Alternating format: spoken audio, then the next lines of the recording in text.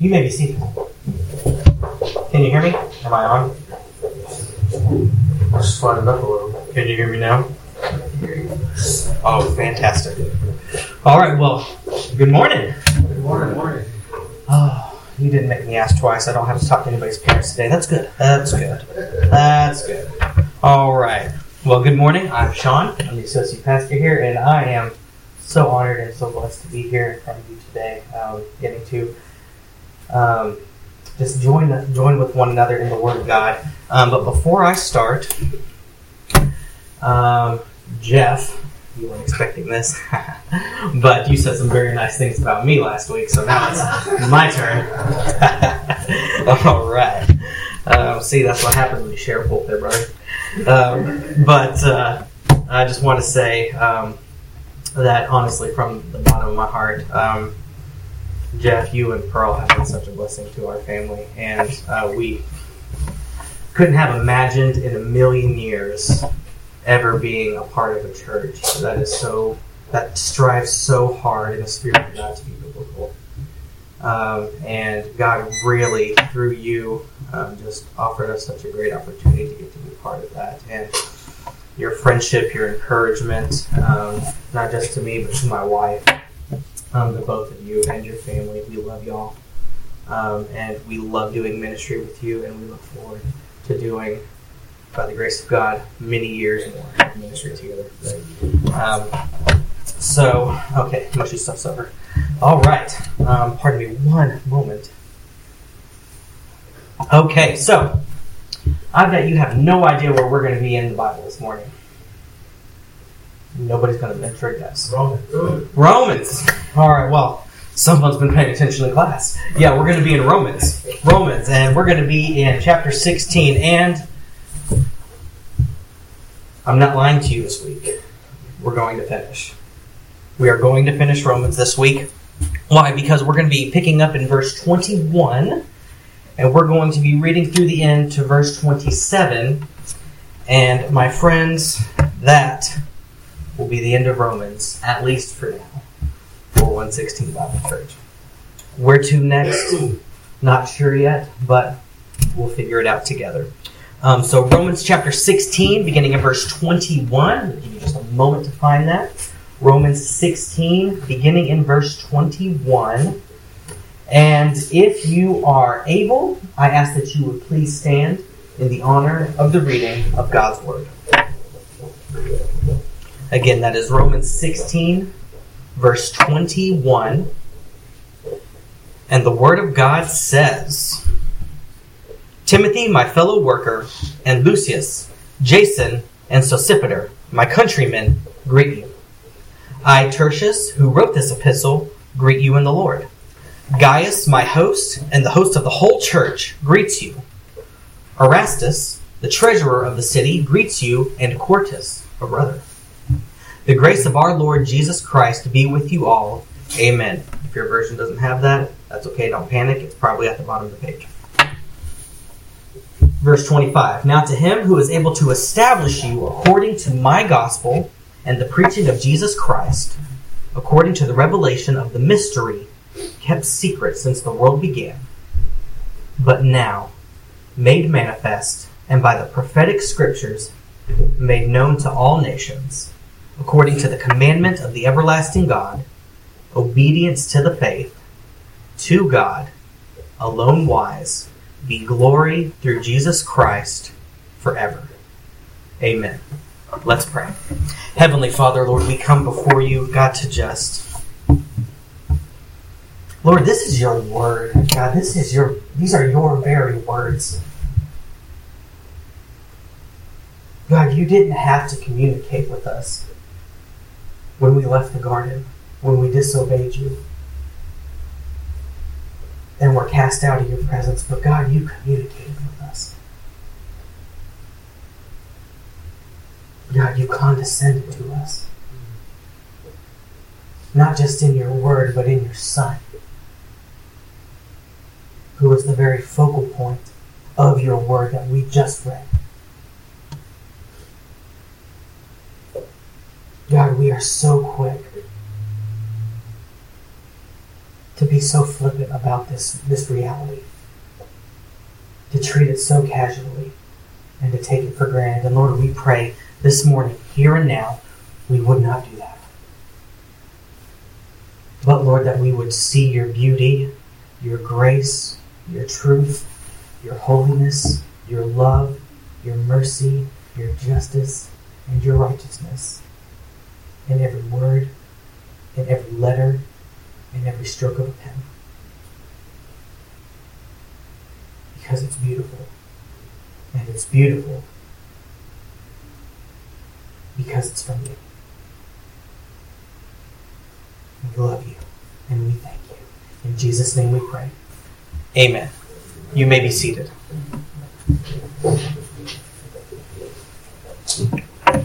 All right, so where have we been so far?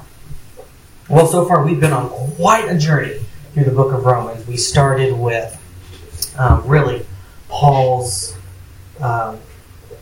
introduction and revealing his intentions behind the writing of this letter to the church in Rome. Remember, a church that he knew very few people in, and a church that he really only knew by the majority by reputation because he hadn't been to Rome. He didn't plant that church.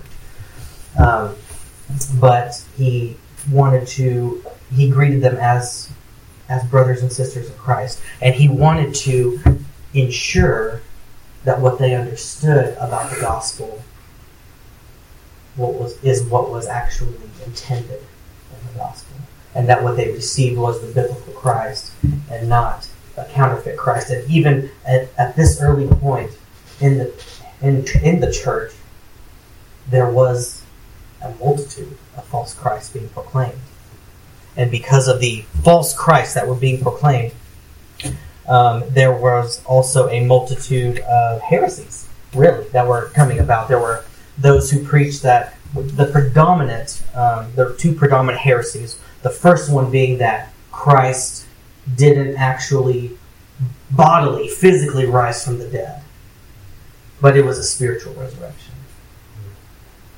Another big heresy was that Christ himself wasn't actually fully man. He was fully God, but he wasn't fully man. Because there was this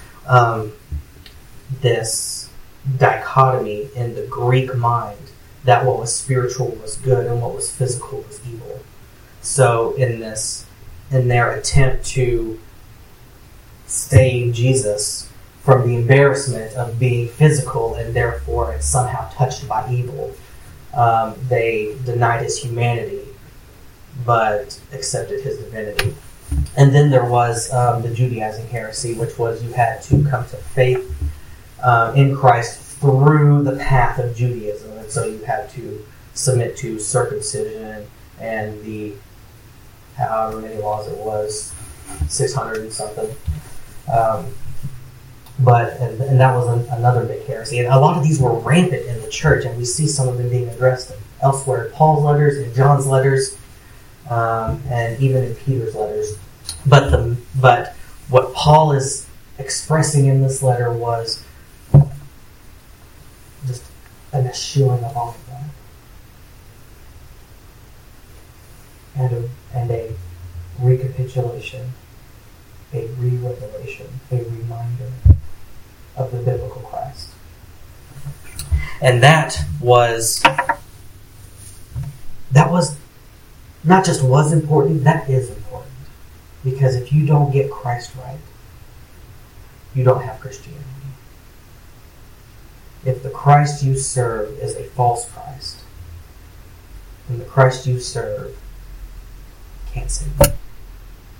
And that's Paul's main drive here, is to show the biblical Christ, but to also show that in this Christ, in this one true biblical Christ, there is a unity of God's people that cannot be destroyed. That these people from various and multiple backgrounds, whether Jew or Gentile, whether slave or free, whether male or female, are now one people in Christ. And that has been a big focus on a lot of our sermons going through Romans, and praise God for that. And then Paul transitions into really into a little bit of his own ministry, his own past, his own credentials, and even future plans to come and visit Rome. And if you recall, that's because, well, he wants to take the gospel to Spain.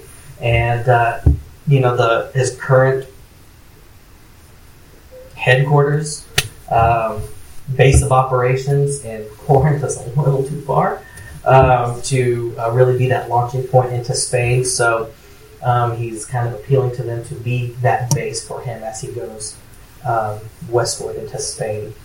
And then from there we have a bunch of commendations and greetings. And then an exhortation to avoid divisive persons in the church, a problem which was not unique to the first century church, but pervades even to this day, and is a warning that we should all heed. Beware of those divisive persons. And if you recall, the divisive person is not the one who speaks the truth. The divisive person is the one who comes into the church preaching a false teaching or bringing heresy. That is the divisive person. And we are often too quick to jump on those who are combating these false teachings with the truth, when that is not the pattern we see laid out in Scripture. And then that brings us to our final passage in Romans today, which is greetings, no longer greetings to friends in Rome, but greetings from Paul and his friends. And then a final benediction to the church in Rome. And as always, we are going to work verse by verse. And we are just going to see what the Lord has in store for people. So verse 21. Timothy, my fellow worker, and Lucius, Jason, and Sosipater, my countrymen, they greet you. Now, Timothy, should be a very familiar name. Who's Timothy? Timothy is Paul's number one protege. He was one that Paul raised up, and he really kind of, after training him and for quite a while, really left him to oversee the churches in Ephesus, or the church in Ephesus, while Paul went elsewhere to plant another church. And so we have Timothy, who is right now in Corinth with Paul as he's writing this letter and being referred to as a fellow worker. And Lucius and Jason and Sosipater, my countrymen, greet you. And my countrymen, your translation may say my kinsmen.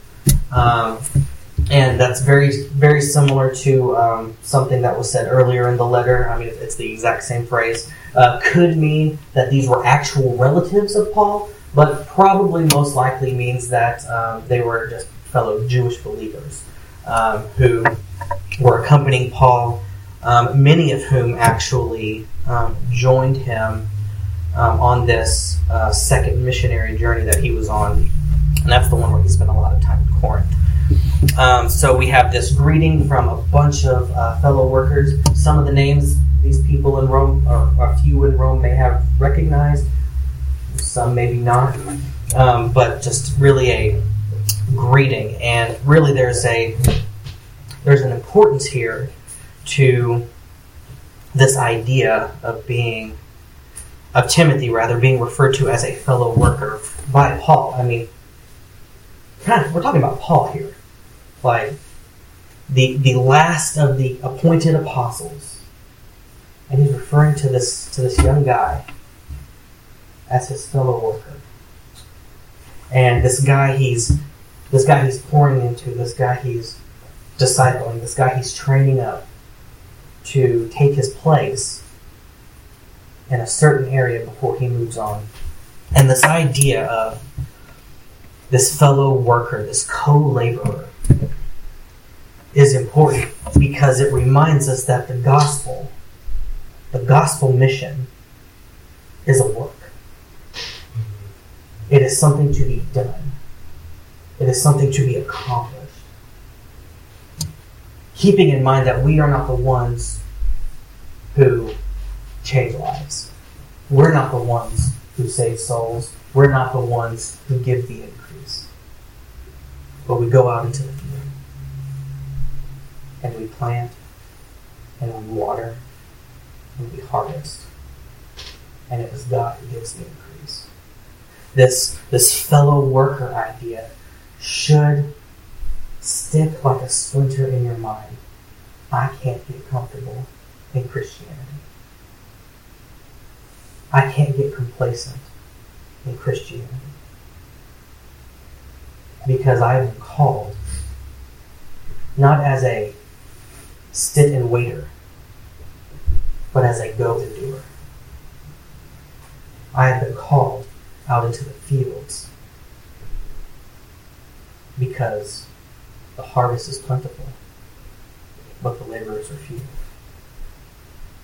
So we have been called out as the church, as individual believers, and as a church corporately, to go.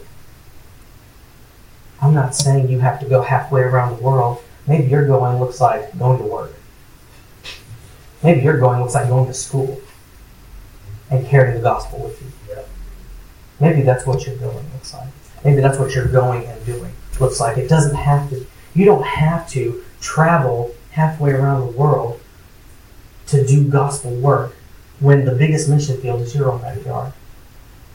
So many times I grew up SBC, and that's Southern Baptist Convention. If you're not current and hip on all the denominational lingo, but I grew up SBC, and there is a big problem in the SBC of young people who think that the only way they can do God's work is by going to some other country, somewhere else, and running a VBS for a week or whatever. And then taking that and using that, maybe not consciously by thinking these words specifically, but by using that as a justification for why I can relax and not do anything at home. And I dare say that's probably not a problem exclusive to the Southern Baptist Convention. That is probably a problem that is rampant throughout the church globally. Is this idea that I can go around the world to share the gospel with a complete stranger and use that to justify my refusal to go across the street and share it with my neighbor. And friends, I'm guilty. I'm guilty.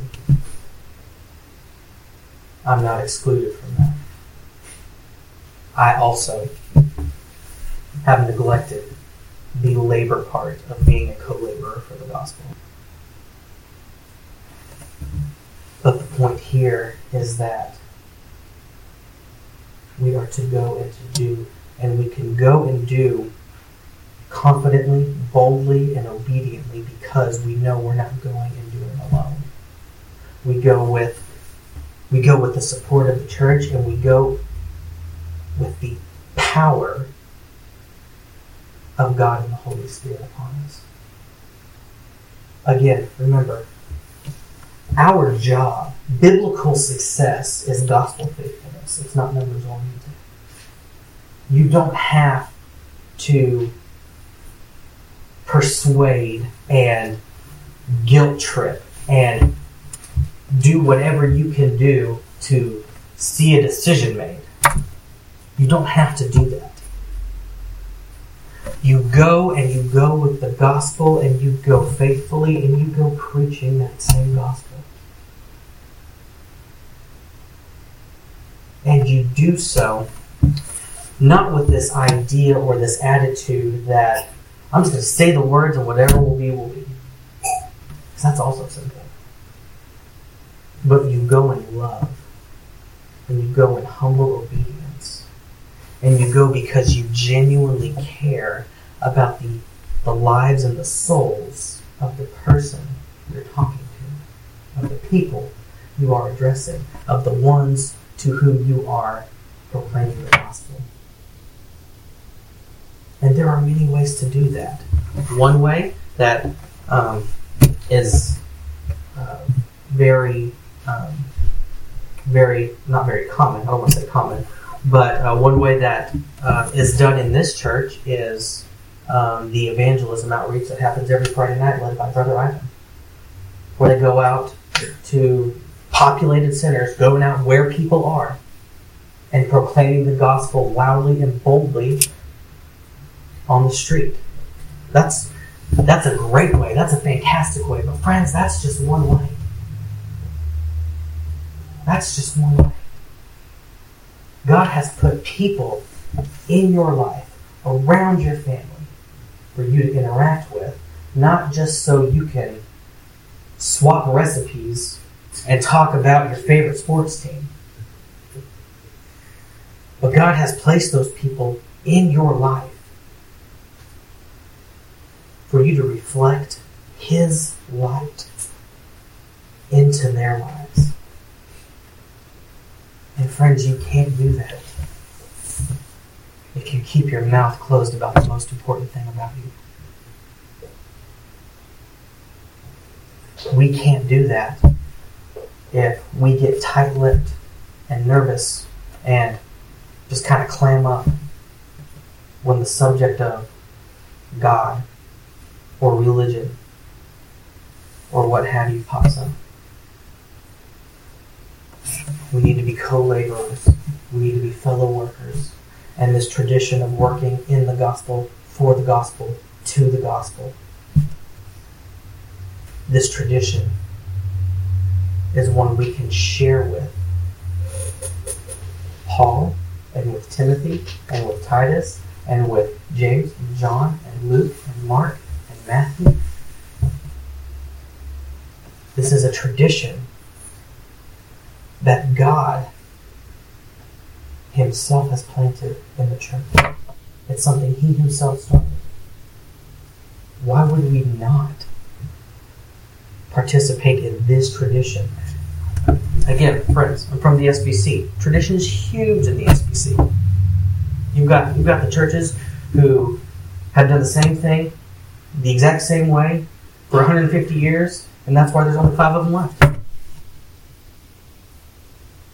But this tradition, which is most important, started by God Himself, we are so quick to neglect or to relegate to somebody else, somebody who's better suited for that, or to put it on the shoulders of just the leaders and say, well, that's what they get paid for. No, this is a gospel call to all believers everywhere. You go and you do the gospel.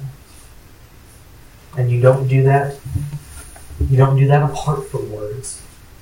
As that old saying goes, preach the gospel always, if necessary, use words. That's dumb. Preach the gospel always and use words. Both and. Live the gospel, preach the gospel. Don't divorce the two. But be a co-laborer with Paul and with Timothy and with Christ. And go and do the gospel. Verse 22. I, Tertius, who wrote this epistle, greet you in the Lord. Some of you just kind of panicked a little. Some of you just go, what? I thought Paul wrote this letter. Who's Tertius? Who's this guy? What's he doing in here? Why's he saying that? Chill. Everybody do this with me. Take a deep breath. And let it out. Tertius had a job to do. And this guy, he was what's known as an amanuensis. That's a fancy Greek word that basically means scribe. He wrote stuff.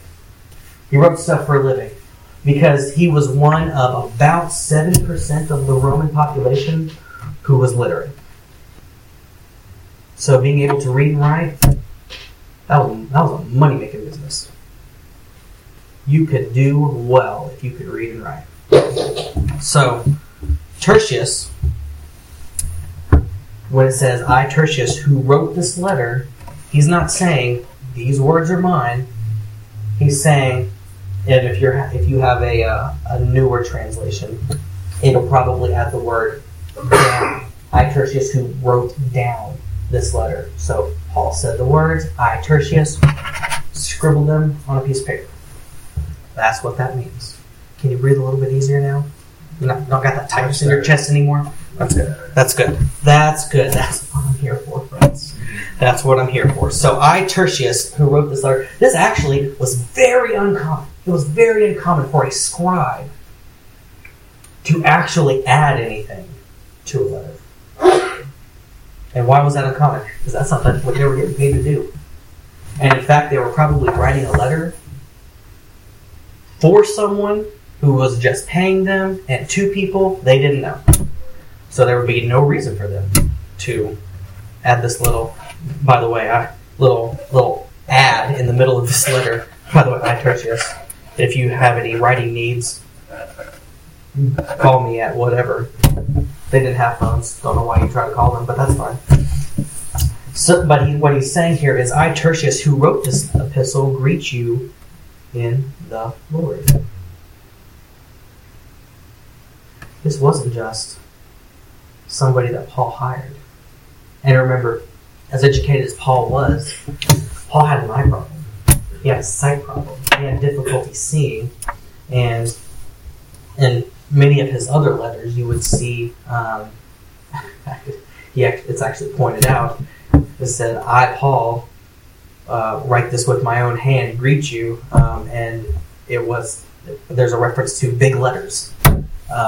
And that's because he had a sight problem. He had difficulty seeing, and so obviously he had difficulty reading and writing. So he had people, when he received letters, read them to him, and when he wrote letters, write them for him. But this Tertius clearly wasn't just somebody who was paid by Paul to write this letter. On the contrary, he's greeting this church in the Lord. Now, why would Tertius do that?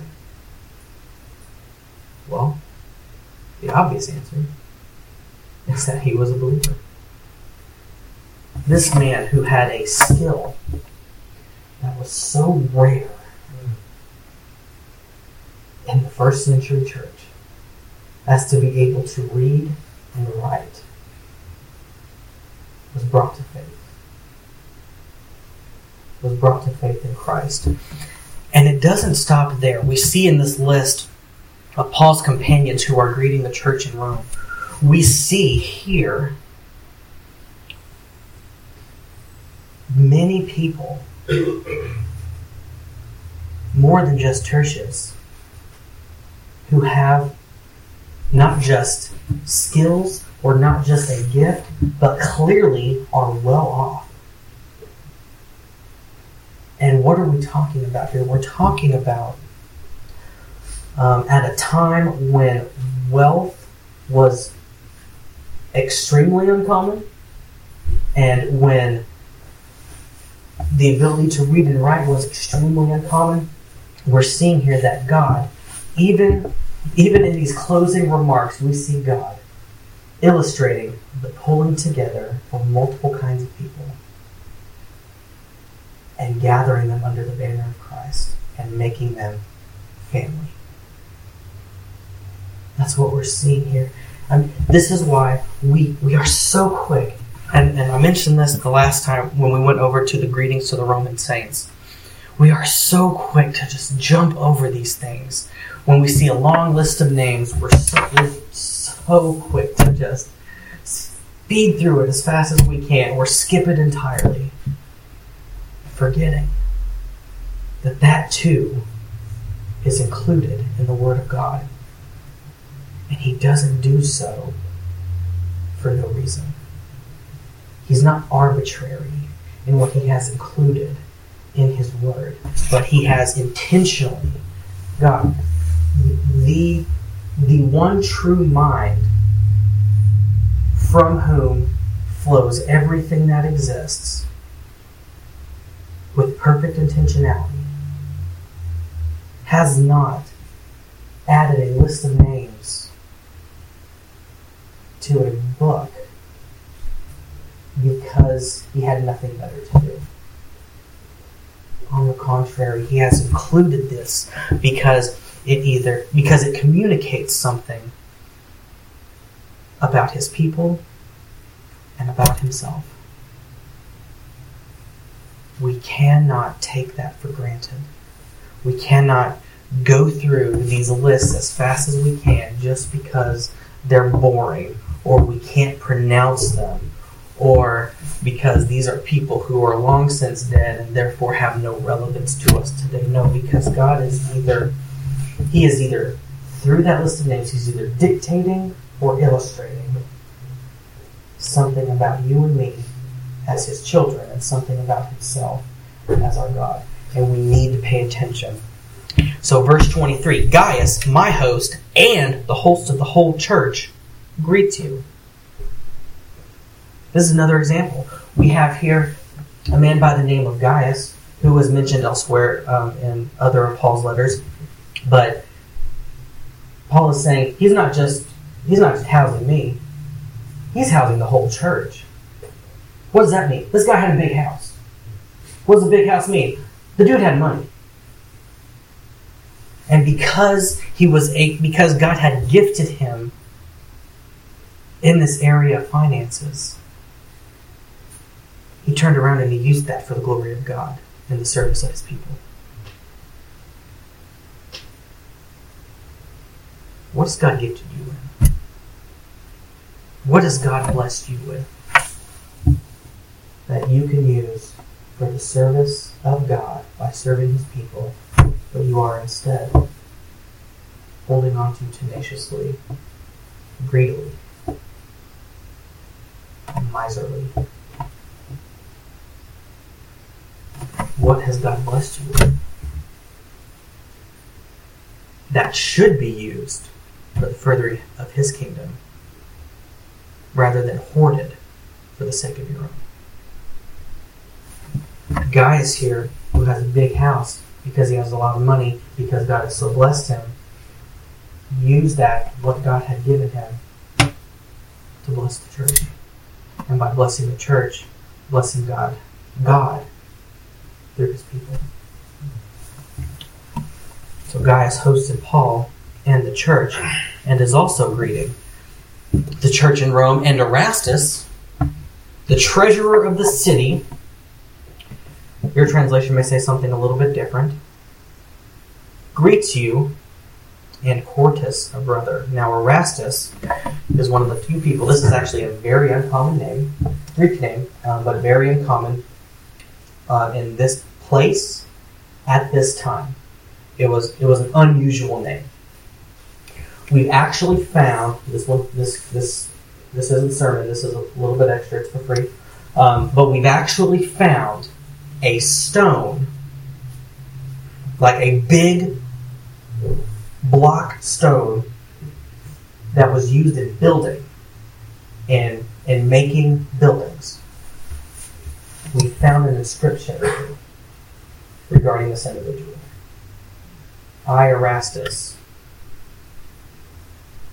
have laid this stone at my own expense for the city. So we see somebody here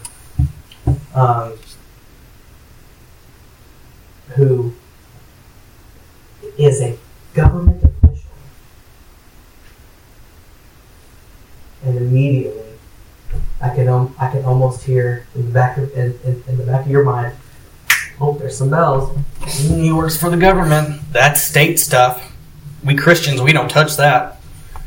No. We see a government official saved, called by God, and using his post, his governmental post, and the benefits it offers him for the service of God and his people.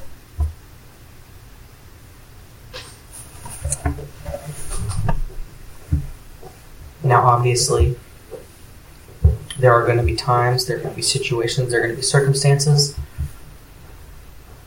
where your employer may force you to choose between your religious convictions and your employment. But what we have here in Erastus, who is archaeologically and historically documented as an authentic person, a real being who lived and worked in the government, somebody who is both employed by the state but serving God and the church. That's what we have here. We have an example that, and you want to talk about wicked governments? We don't know anything about wicked governments when you talk about the Roman Empire. You want to talk about wicked governments? Periodically, throughout church history, throughout the Roman Empire, it was imperial policy to persecute Christians on sight.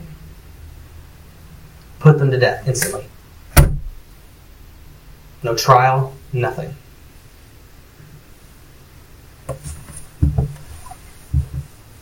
And yet we have somebody here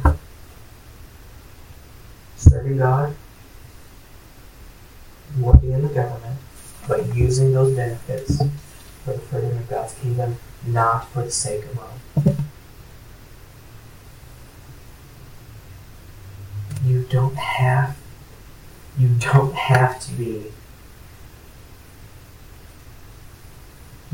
to choose between serving God and serving your country most of the time. You can work for your government and serve the living God. But, obviously, should there ever come a time when your government has so turned its back on God that your conviction is that to continue in the employ of your government is sin, you need to cut ties. Absolutely agree with that 100%. What we're just seeing here is that that's not always the case. When you become a Christian, it's not hands off the state. Why? Because as Jeff has so often said, Christ's lordship is not secluded. It's not isolated to the church. But Christ is Lord means Christ is Lord over all. It means Christ reigns over governments. It means Christ reigns over nations. Christ reigns over states, cities, provinces, regions, whatever. Wherever it is, Christ reigns as Lord. That's who He is. He is the Lord. And we have nothing to fear because the one who reigns is the one we serve. So when it's the will of the state or the will of God, for the Christian it's a no-brainer. We choose the will of God. And if it costs us, it costs us. Now, obviously that's easier said than done. I get that. I know that. But that's what Christ as Lord looks like. It looks like giving up the things that I have become so comfortable with and grown so accustomed to, these blessings that I thought would always be here and have taken for granted. When they disappear and persecution comes, or the time for decision making comes, we choose to obey anyways. Even when it gets hard. Even when it hurts. Even when it... Friends, if you haven't been there yet, you probably will be. There's going to come a day where you're going to wake up, and before you even open your eyes, your silent prayer is going to be, "Oh God, please let it all have been just a bad dream." But then you're going to open your eyes and be reminded that the nightmare was all too real. And it's going to be in those moments when obedience to Christ is going to be more important than ever. And you're going to feel like you're alone. You're going to feel like He's not there, or He's not listening, or He just doesn't care. But my friends, when you feel that way, I guarantee you, Christian, in those moments, your Father is closer than He's ever been in your life. Because He's going to be the one who's going to get you up. He's going to be the one who's going to keep you moving. You're going to get through the day. You're going to go back to bed, and you're going to wonder how you were ever able to do any of it when getting out of bed that morning seemed like the most insurmountable, unclimbable mountain you've ever faced. When that time comes, your Father, who loves you, who showed His love for you in sending His very own Son to die for you, He's right there. He's holding you up, and it is His own grace that is keeping you from falling deeper into the pit of despair to the point where you will never return. That's His grace. And when that time comes, that's where He'll be. Right there next to you, holding you up and keeping you going. Verse 24, the grace of our Lord Jesus Christ be with you all. Amen. Again, your translation may not have that in the main text. It might be relegated to a footnote at the bottom of the page. That's okay. It's just a difference of what manuscripts we're using when we're translating the Word of God. It's okay. Just like I, Tertius, who wrote this letter, nothing to worry yourself about. You can breathe easy. If your translation doesn't have it, it's at the bottom of the page. Regardless, whether it's there, whether it's not, it doesn't add, it doesn't take away anything from the Word of God. Is there anything that's said in verse 24 that you don't see in verse 20, at the end of verse 20?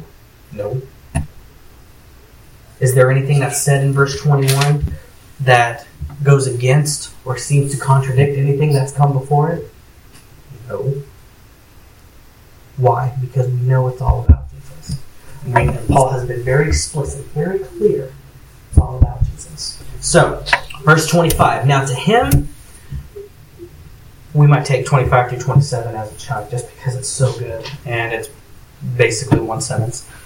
Now to Him who is able to establish you according to my gospel and the preaching of Jesus Christ, according to the revelation of the mystery kept secret since the world began, but now made manifest or clear or known, as your translation may say, but now made manifest by the prophetic scriptures, or the scriptures of the prophets, made known to all nations, according to the commandment of the everlasting God, for obedience to the faith, to God alone wise, be glory through Jesus Christ forever. Amen. Now, that's a lot. That little paragraph, there is so much in that. How do you cover it all? Well, you don't. You just don't have the time. But you try, so we're going to try. Now, to Him who is able to establish you according to my gospel and the preaching of Jesus Christ. What is Paul saying there? He's stopping. He's given exhortations. He's given encouragements. And now he's saying to Him, if your translation does this, the H, the Him, is probably capitalized. So, talking about God here, to Him who is able to establish you, who is able to confirm you, who is able to strengthen you, according to my gospel. Now, you'll meet some people, some people in the church who will use this verse and they'll say, see, Paul's gospel was different than Jesus' gospel. Whoa, you've missed the whole point of the book. The whole point. No. What is Paul saying here? What Paul is doing is, rather than using the phrase, the gospel of Christ, which he used in the beginning of the book and periodically throughout, he's now tying the gospel of Christ to himself. What's he saying? He's saying, my gospel, my good news.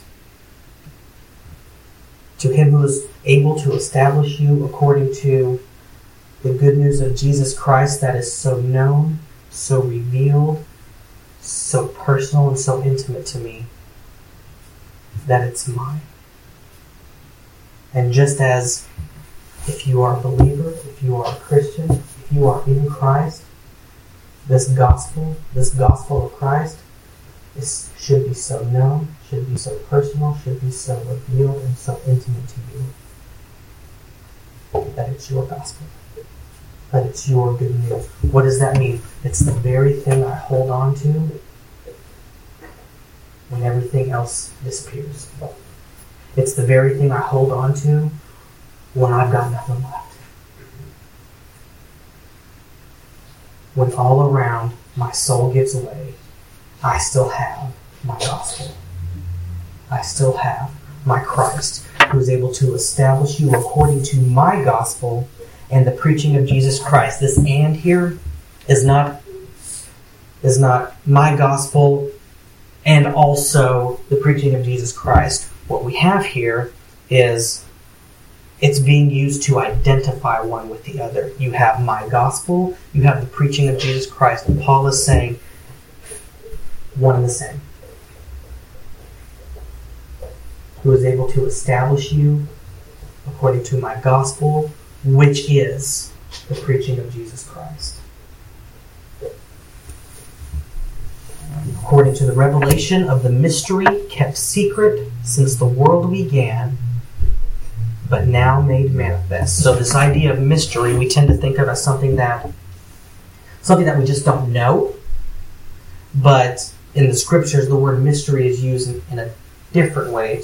It's used to talk about something that was revealed at one time verbally, but was kind of hidden.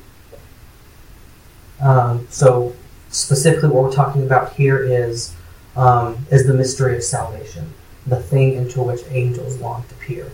We're talking about here this mystery that in the Old Testament scriptures was, okay, God is going to save Israel, but not just Israel. Through Israel, He's going to save the world. What's that going to look like? How's that like we get what you're saying, but how's that going to be accomplished? And what Paul is saying here is that this mystery revealed in the this mystery expressed in the Old Testament is now revealed and answered in the New Testament. And that's what he's saying here. This mystery that was kept secret since the world began. I mean, we're talking Genesis 3 here, folks. Since the world began, when God said that the seed of the woman was going to crush the head of the serpent, and the serpent was going to bruise his heel, and everybody was like, what does that mean? Paul's saying here, the answer has been given. And that answer has been given in Jesus Christ. So this mystery that has been kept secret since the world began has now been made manifest. And it was made manifest by the prophetic scriptures, or the scriptures of the prophets, or the writings of the prophets, as your translation may say, made known to all nations according to the commandment of the everlasting God for obedience to the faith. So this mystery, the revealing of this mystery, the answering of the question, how's this going to be done? What's this going to look like? revealed or provided in the Scriptures, and in those Scriptures being carried across the Roman Empire to all kinds of people, and even to our own very day, continuing to be carried across the rest of the world in languages that these people can understand.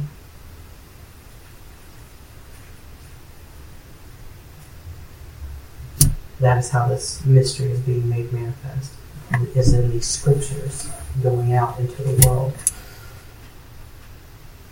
being made known to all nations, and according to the commandment of the everlasting God, for obedience to faith. That's the fulfillment of the mystery.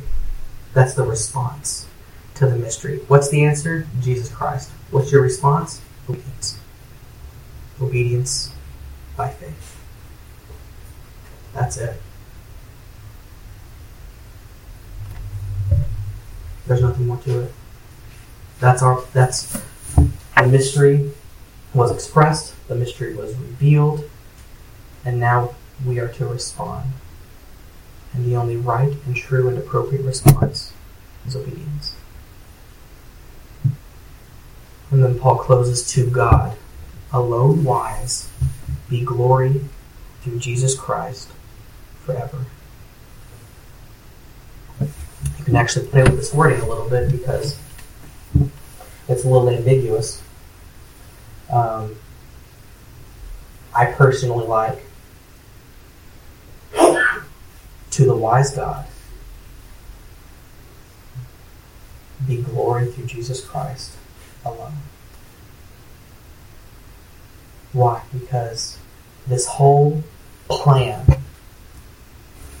that Paul has laid out in Romans, everything he said, from what the gospel is to what the gospel effect in your life looks like, to the unity of the church in Christ,